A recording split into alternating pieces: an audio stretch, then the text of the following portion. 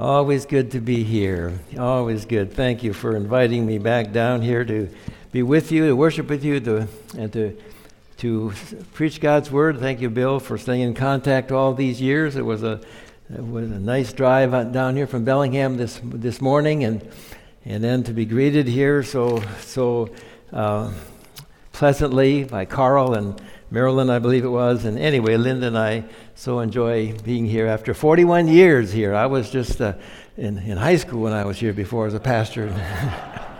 Don't believe that. Yeah, well, anyway, thank you for the singing. We enjoy being in your midst, but we also appreciate the Pastor Samuel and the worship team and the great singing here as well as we lift our voices in praise to our great God. And I know that you have been studying through the letter of Paul to the Colossians here as of late, and I've been given chapter 3, verses 12 through 17 today. But earlier we sang that great anthem, "Be Thou My Vision," and that one verse especially kind of jumped out here this week. "Riches I heed not, nor man's empty praise. Thou mine inheritance now and always.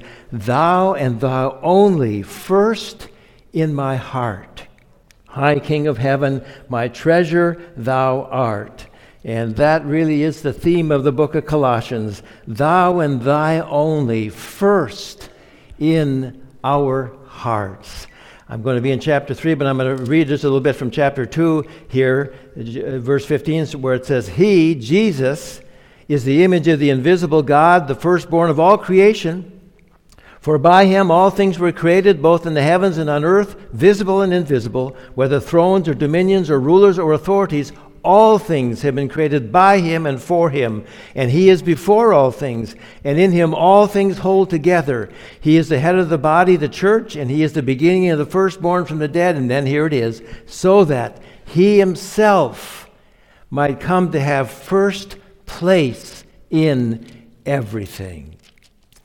That is the quest of the Christian life, is it not? Yeah, we must underline that in our minds, in red certainly, and determine and delight to let this happen in our lives today, every day, all day long, all of our days. That is to give Jesus first place in everything.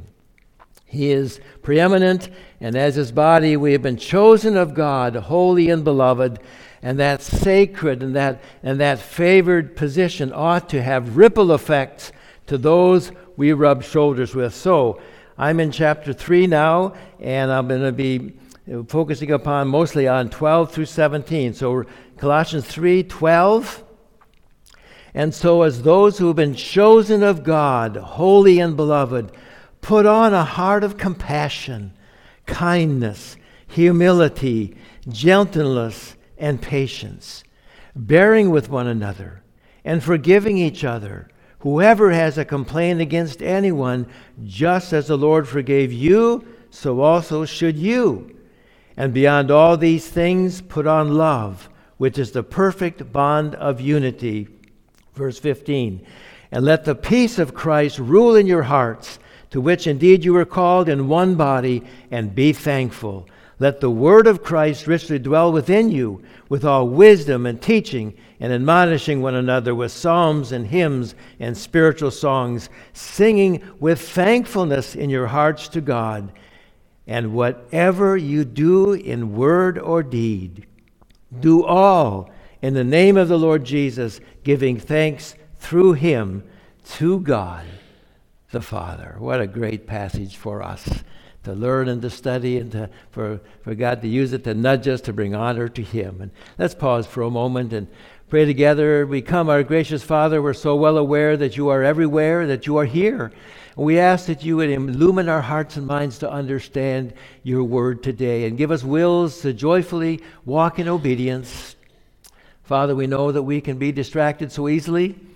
Father, help us not to walk through and traffic through unlived truth today. Apply these things to our lives. Thank you for your grace that is greater than our sin. Thank you for your Holy Spirit that dwells within us and empowers us to walk in a manner worthy of the calling with which we've been called.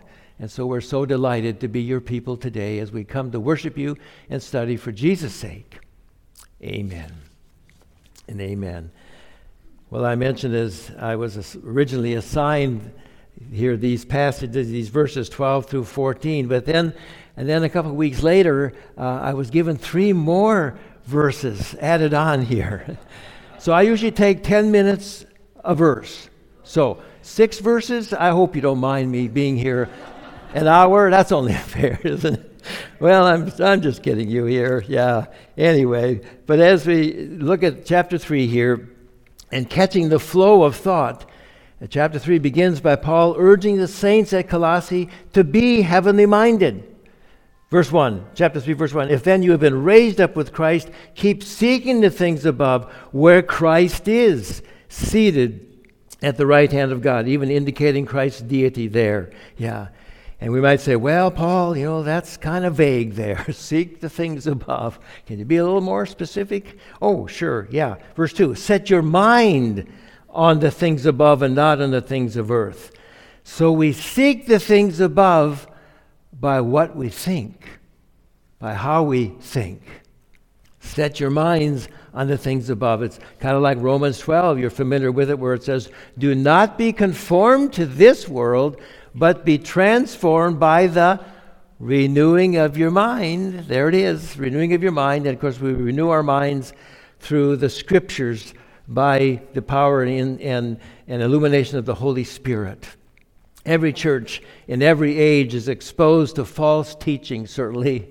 We have a boatload of it today in our culture, certainly. Yeah, insidious half-truths and incipient heresies. And chapter 2 of Paul has already exposed some of these, and I'll go back just to review very quickly.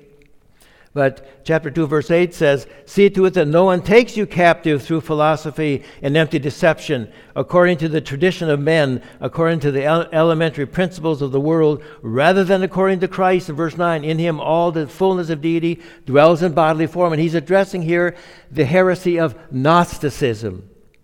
Down in verse 11, he moves into the false teaching of legalism. And then verse 17, he addresses mysticism. And finally, down in verse 20, he addresses asceticism. Asceticism, you notice in verse 20, if you have died with Christ to the elementary principles of the world, why, as if you were living in the world, do you submit yourselves to decrees such as do not handle, do not taste, do not touch? This has to do with asceticism. And then in verse 23 he says, these are matters which have, to be sure, the appearance of wisdom in self-made religion and self-abasement and severe treatment of the body, but are of no value against fleshly indulgence. So he again is addressing the heresies that this church in Colossae were facing. He expresses and addresses the subtlety of demonic deception. But he's already said in chapter 1 that you've been delivered from the domain of darkness and transferred into the kingdom of God's beloved Son, in whom you have whom you have redemption, the forgiveness of sin. So that's why, coming back to chapter 3, you've been raised up with Christ. He reminds them of that. And seek the things above. In Ephesians chapter 2, he uses similar language. He said that you've been made alive in Christ. You've been raised up with him and seated in the heavenlies with him positionally. The believer has been raised up with Christ and we're seated with him in the heavenlies. That's our position in Christ. And every so often people will ask me, well, David, how are you doing today? And sometimes I will say, oh, I'm doing fine as long as I keep looking down. And they always go, what? No, you're supposed to look up, aren't you? Oh, I'm seated in the heavenlies with Christ, aren't you? Yeah, well, we are to fix our eyes on Jesus and in a sense, of course, look up to him, but we're seated with him positionally. So in that sense, we can look down from that vantage point. I remember hearing Howard Hendricks, who was a professor of theology at Dallas Seminary years ago. He said he picked up a friend at the airport, and as he engaged with him, and he said to the fellow, how you doing, pal? And the guy says, oh, I'm doing okay under the circumstances. Howard Hendricks said, under the circumstances, what are you doing under there? He said, yeah, and we need to ask ourselves, what will we be doing under circumstances? No, we are seated with Christ Christ in the heavenlies. Verse 12 again in chapter 3, we are chosen of God. That's what it says. Holy and beloved.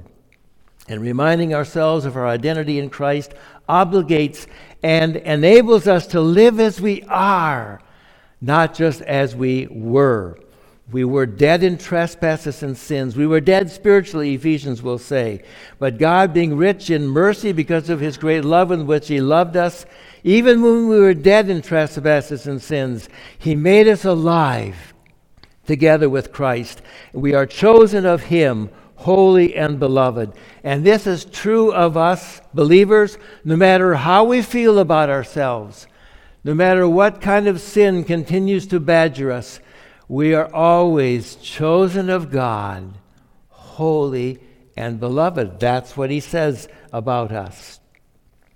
When I was preaching here back in the 80s, I remember I referenced a book by David Needham. He was a professor at Multnomah School of the Bible, and David Needham wrote a book. It was popular at that time. It was called Birthright. Christian, do you know who you are? That was the name of the book.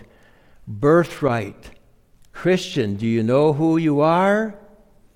I remember after I got done preaching, a lady came up to me. She was smiling and she said, "You know, Pastor," she said, "I know you meant birthright, but you said birthmark."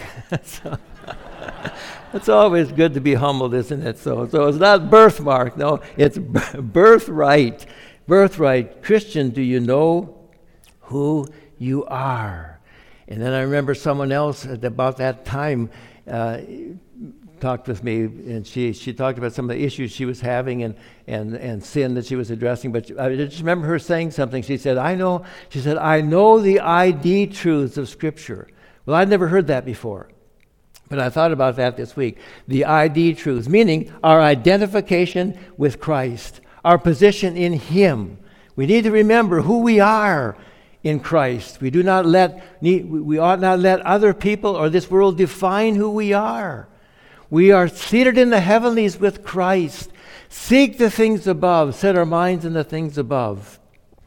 There's that old looking glass image problem that I certainly have. At times, it's a secular theory, and so I'll just say what it is. Some of you know what it is, but the looking glass image is that we are not who we think we are. We are not who others think we are. We are who we think others think we are. I'll say it again. So often, we are not who we think we are. We are not who others think we are. We are who others think we are. We let other people kind of define what we feel about ourselves and who we are. That's not good. No. We are holy and beloved, chosen of God. That never changes. That's our identification with Christ, our position in him. We need to know it and remember who we are in Christ. But our position in Christ ought to go hand in hand with our practice day by day in this world. So again, I'll read verse 12 again. Chapter 3, verse 12. And so as those who have been chosen of God, holy and beloved, put on a heart of compassion, kindness, humility, gentleness, patience. Reminding ourselves of our identity in Christ obligates and enables us to live as we are, not just as we were. We're new creatures in Christ. We're chosen of him, holy and beloved, and that ought to make its way out in daily behavior.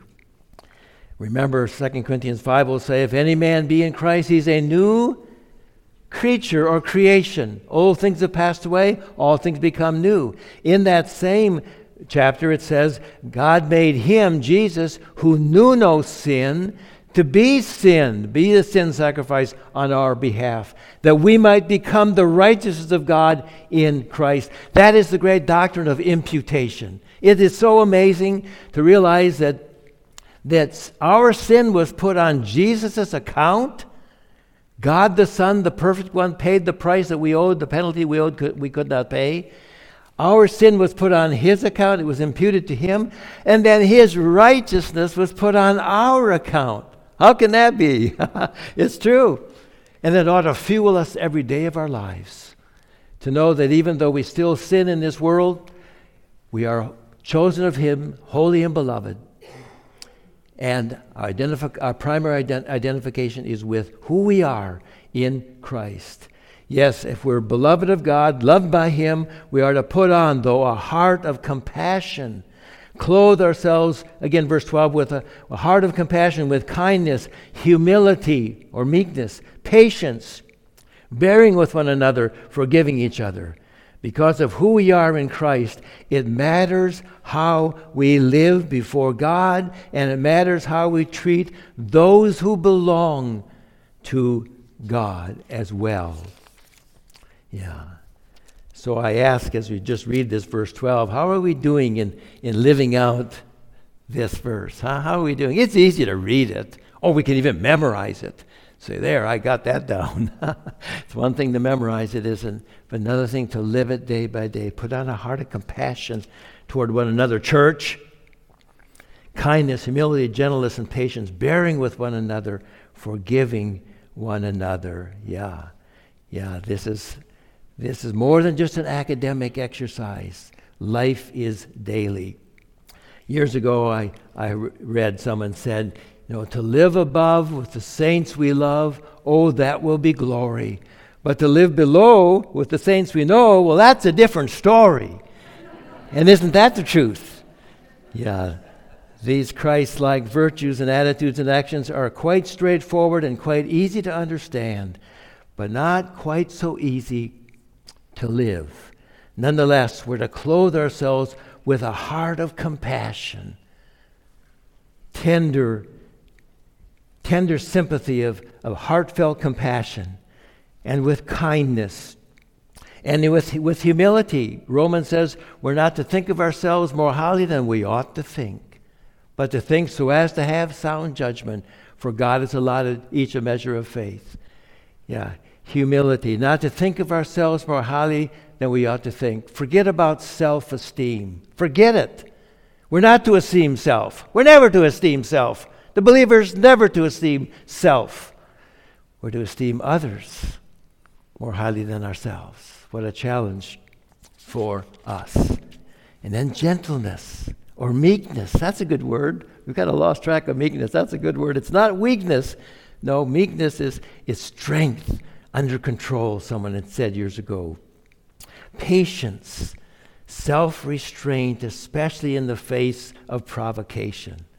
And then verse 13 says, bearing with one another, putting up with one another, holding oneself back from one another. That's A.T. Robertson, the great theologian, Greek scholar. That's what he actually said. This word has to do with holding oneself back from one another, bearing with one another, and forgiving each other. Right there in that word, forgive, is the word charis, which is grace. The root of that word of forgiving there is grace. To treat each other with grace, to experience God's grace and to express God's grace. We're to pardon rather than punish. And then it says, whoever has a complaint against anyone. Now you might say, well, you don't know what so-and-so did to me a few years ago. You don't know what so-and-so said about me. Sorry, no exceptions. Whoever, it says, whoever has a complaint against anyone. And why ought we be this way, being forgiving people? It says, just as the Lord forgave you, so also should you. Pretty simple, pretty compelling, isn't it? Yeah, we can't have a more genuine and sublime example than the Lord Jesus, who said, forgive them, for they know not what they do. Where was he when he said that? He was on the cross. It's just so hard to picture that, isn't it? He who knew no sin became the sin sacrifice, that we might become the righteousness of God in Christ. So amazing. Yeah. Forgiving each other just as the Lord forgave you, so also should you, is what it says. No grudges, no paybacks, no vengeance. To the Thessalonians, Paul wrote, admonish the unruly, encourage the faint-hearted, help the weak, be patient with all men. And then he says, see that no one pays back evil for evil, but always seek after that which is good for one another and for all men. It's a serious admonition to see that no one repays back evil for evil. It's a serious admonition, but this week I was studying, I reflected back on my seminary days, the first quarter in seminary learning Greek and the Greek vocabulary, and one of the first words we learned was blepo, and that's the word in 2 Corinthians, again, or 1 Corinthians, where it says, see that no one repays. See, that's the word, see, blepo. And I remember when I thought, blepo, that could be one of the Marx brothers. Yeah, I remember Groucho and Chico and Zeppo and blepo. That fits right. I shouted that out in class, and the professor was highly unimpressed with my observation. And then I didn't realize till later that there was another brother named Gummo. Did you know that? Anyway, okay, I've gotten far afield here because this is really serious when it says, see that no one pays back evil for evil. This refers again to kind of a corporate vigilance. We're not just to meddle in everybody's affairs, but there's a corporate vigilance here. If we see or sense someone in a church that is retaliatory, that is vengeful, vindictive, we are admonished in 1 Thessalonians that we probably should note that and be willing to kind of address that. See that no one pays back evil for evil to anyone. And then verse 14 there again, beyond all these things, put on love, which is the perfect bond of unity. Scripture says love covers a multitude of sins. Love wraps all these things together, verse 14 seems to say, and beyond all these things, put on love, which is the perfect bond of unity. When I read that again last week, I thought of the armor in chapter 6 when Paul makes reference to that we are to gird our loins with truth. If you remember that part of the armor, gird our loins with truth. And he's referring there to a belt that the soldier would wear, a belt. And of course those soldiers wore tunics in those days, and it kept them warm at night. But when they got up ready for battle, and when they needed to engage, they would tuck that tunic into this belt. They would tuck in their tunic into this belt and allow their feet to be free to engage. And so that belt helped to gather in the tunic. But I thought of that same imagery again about love wrapping all these other virtues in a perfect bond of unity. Yeah, love. Seeking the highest good for other people. Love certainly biblically has emotion, affection involved. But it's more than that. It's an action word. It's seeking the highest good for someone else. Agape love. So we got position and practice, and now verse 15, the peace of Christ.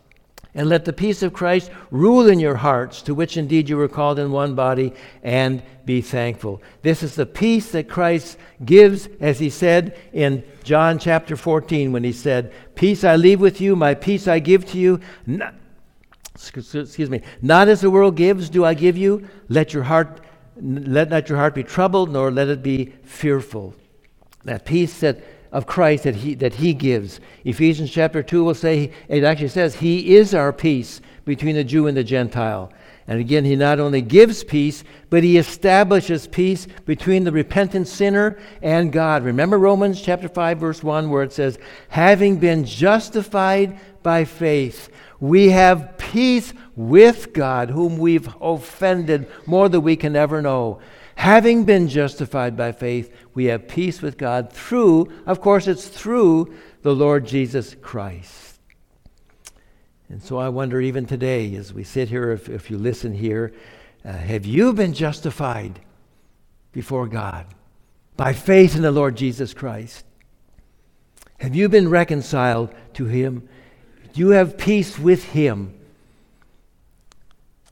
Peter will say that Jesus died for sins once for all, the just for the unjust, that he might reconcile us to God. I was 24 years old before God gave me ears to hear the gospel. I thought I was a Christian. I knew I wasn't very much of a good Christian, but the fact was I wasn't born again at all. I was still alienated. I'd never trusted him as my Savior. I thought that if I try to do my best, God will take a liking to me in the end, and I'll be okay. But having been justified only by faith in the finished work of the Lord Jesus, and I would trust even in the quietness of your own heart, if you've never surrendered to him, never yielded to him, you're still kind of trying to work your own way to heaven, that you would abandon that and say, Jesus paid it all to him I owe. Sin had left a crimson stain, but he washed it white as snow. Through Jesus we have peace with God, and only through Jesus we have peace with God and peace with one another in the body as we allow him to rule or umpire. You see that in verse 15 again? Let the peace of Christ rule in your hearts, plural there. Yeah, rule or be umpire or arbitrator in your hearts. You see, this is a heart issue. And it produces thankfulness there one more time. Another use of the root word in thankfulness, be thankful, is charis again, is grace. We need to experience God's grace and express God's grace always. Position and practice, peace of Christ. Now thirdly, the word of Christ, verse 16. Let the word of Christ richly dwell within you. Interesting here that this is the only time in the New Testament that it says word of Christ. It's what the scholars call a hapax legomenon, meaning only once, word used only once. It's the only time it's used here. It's almost always, no, I shouldn't say almost always, it is always elsewhere in the New Testament, it's the word of the Lord or it's the word of God. It's the only place where it says the word of Christ. And I believe probably why the Holy Spirit nudged Paul to write that is because we remember that this epistle exalts Christ. He is preeminent as creator of the universe. He is the head of the church. Verse 3, verse 1 again, we've been raised up with him. He is seated at the right hand of God. Verse 3, our life is hidden with Christ in God. Verse 4, Christ is our very life, it says. Verse 11, Christ is all and in all. So it shouldn't surprise us that the Holy Spirit would prompt Paul to say, let the word of Christ richly dwell within you. Not just among you. It's not just a formal liturgy, lifeless liturgy, the word. No, let the word of Christ richly dwell within you. Richly dwell. Right in that word is the word oikos, which has to do with home. It's home. It should feel at home in us. It should feel at home. It should be familiar in the body of Christ. The word of Christ. It is possible to read what God said, but not hear what God is saying. You follow me? It's possible to have our devotions and read the word of God and say, good, okay, I'll have a good day now. I got that done. Oh, no, that's not the way we do it, is it? No, it's possible to read God's word, read what he said, but not hear what he is saying. Paul said to Timothy, told him to be constantly nourished on the words of faith and the sound doctrine which he had been following. Verse 16 again, then Paul describes how the word of God dwells within them and what that would look like as they assemble together. And you know the passage well, verse 16.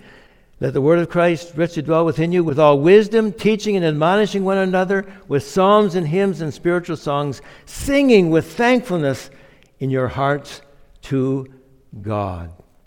It's the same language as he uses in Ephesians chapter 5 when he says, don't be drunk with wine, but be filled with the Spirit, remember? And it's the same expression there. So I'm thinking that Paul at least implies that being filled with the Holy Spirit is the same thing as letting the word of Christ dwell within us with the same results, the same outworking, the same fruit. So, practice and position, peace of Christ, word of Christ, and last, name of the Lord Jesus. And that's chapter 3, verse 17. And whatever you do in word or deed, do all in the name of the Lord Jesus, giving thanks through him to God the Father. Here we see thanksgiving turning up 3 verses in a row. along with the peace of Christ ruling, the word of Christ richly dwelling, and the name of Christ being exalted. And doing something in someone's name is to draw attention to that person. It's to give that person credit. It's to honor him. It's to put that person on display. And this is a constant challenge of God's people who live in a world of discontentment and dissatisfaction. Yeah, a grumbling heart simply imitates this perverse world. But a thankful heart sees the greater work of God using both the joys and the jolts. You know that combination in this world? Both the joys and the jolts of this life to accomplish his purpose. And we remember that Paul wrote this letter from prison. He wrote this letter from prison, but he focused on his position in Christ rather than on his predicament in chains. And reminding ourselves of our identity in Christ obligates and enables us to live as we are, not as we were. We're in Christ. We're not alienated from him as we were before we were born again. Verse 17 again, whatever we do in word or deed, whether it be a word thing or a deed thing, do all in the name of the Lord Jesus Christ, thanking God the Father for the privilege. It's the Lord Christ whom we serve, and that makes all the difference in the world. Yes, we are chosen of God, holy and beloved. Chapter 3, verse 12. And I write verse 12 almost every day in my journal, in my diary. I read scriptures and I write down things every day. And in the last little while, I've been writing this every day to remind myself. And here's what I write. I am chosen of God, holy and beloved. I need to remind myself. I was a pretty nasty, snarly person before God saved me. I can still be that way. But if I'm not careful, I'll let those old tapes play, you see. And I forget that I am chosen of God by his grace. I'm chosen of God, holy and beloved. I am to put on a heart of compassion, kindness, humility, meekness, patience. Yes, I do. And then I write a portion of a Bill Gaither song. I think most of us are old enough to remember Bill Gaither. He's still alive, by the way. Bill Gaither wrote, I am loved. I am loved. I can risk loving you. I'm holy and beloved, chosen of him. I can put on a heart of compassion and kindness. I am loved, I can risk loving you. For the one who knows me best loves me most. Now, if that doesn't light your fire, your wood is wet, Really. The one who knows me through and through. He has searched me. He knows me. He knows when I stand up and when I sit down. He understands my thought from afar. He has scrutinized my path and my lying down, and he's intimately acquainted with all of my ways. Even before there's a word on my tongue, behold, thou dost know it all, David said. Thou hast enclosed me behind and before, and hast laid thy hand on me. And then he says, such knowledge is too wonderful, it's too high. I can't attain to it. Yeah, that's the truth. But we can believe it, right? I am loved. I am loved. I can risk loving you. The one who knows me best loves me most. How amazing that is. And because I am chosen of God, and in his eyes I'm holy and beloved in Christ, then I can carry out these things in the power of the Holy Spirit and be a different person as a Christian than just the way the world lives. That's incredible. That's incredible. And I would just ask, let that truth fuel our spiritual lives every day, all day long, all of our lives. Bow with me just for a moment. Gracious Father, we come before you and we know that most of us or many of us know this passage pretty well. And to know and not to do is not to know at all, of course. And the Lord Jesus said, if you know these things, blessed are you if you do them. Why do you call me Lord, Lord, and not do what I say? Thank you, Father, for your grace that is greater than our sin. We're so grateful today. Thank you that we can know who we are in Christ Jesus only by your work in our lives, by your initiation, and we're so grateful. But Father, you've told us to be your ambassadors. Help us to do that. Help us to talk about the Lord Jesus all the days that we are here, to share the gospel to those who are outside of Christ, who need to know the forgiveness in Christ. And then, Father, you've said that we're to look for, long for, and love the appearing of the Lord Jesus. And so even today, we know that he may come before we're done today. Help us to truly live in a way looking for him, or for you to call us home. And we're so grateful that we can know that we belong to you now and forever through the blood of the Lord Jesus Christ, through his resurrected power. And we're so grateful. We come in his name. Amen.